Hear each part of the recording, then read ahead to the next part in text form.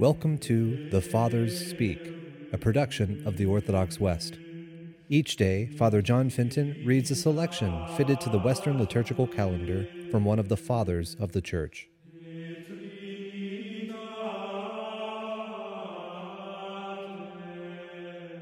From a homily by our Father among the Saints, John Chrysostom. Dearly beloved, we should learn about this most wonderful of mysteries, what it is, and why it was given, and of what use it is. We are made one body with Christ.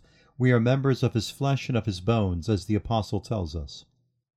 Let the initiated follow what we are going to say, so that we may do this not only figuratively by charity, but also that we may really become one with that flesh.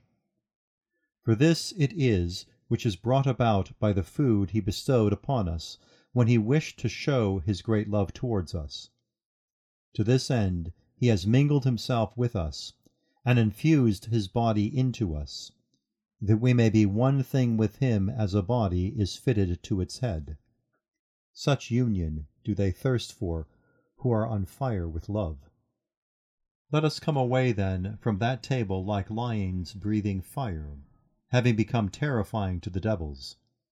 Let us reflect in our minds upon our head, and upon the charity shown us by him. Many parents hand over their children to be brought up by others.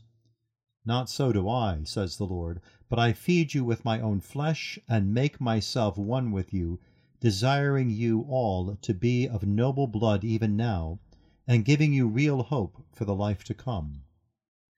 For if I have given myself to you here, much more shall I do so in the world to come. I have willed to become your brother. For your sakes I have shared with you flesh and blood. To you I give again this flesh and blood by means of which I became your fellow man. We enjoy great blessings, and therefore let us look to ourselves, and when the impulse to say something wrong comes upon us, and we find ourselves seized by anger or any other such sinful passion, let us consider how we have been ennobled, and let that thought restrain all unruly stirrings of passion. As often as we partake of this body, as often as we taste this blood, let us remember that we feed on him who sits on high, whom the angels adore at the right hand of the everlasting power. How many means of salvation are ours! He makes us his body, he communicates to us his body, and yet, sad to say, none of these things avails to turn us aside from evil.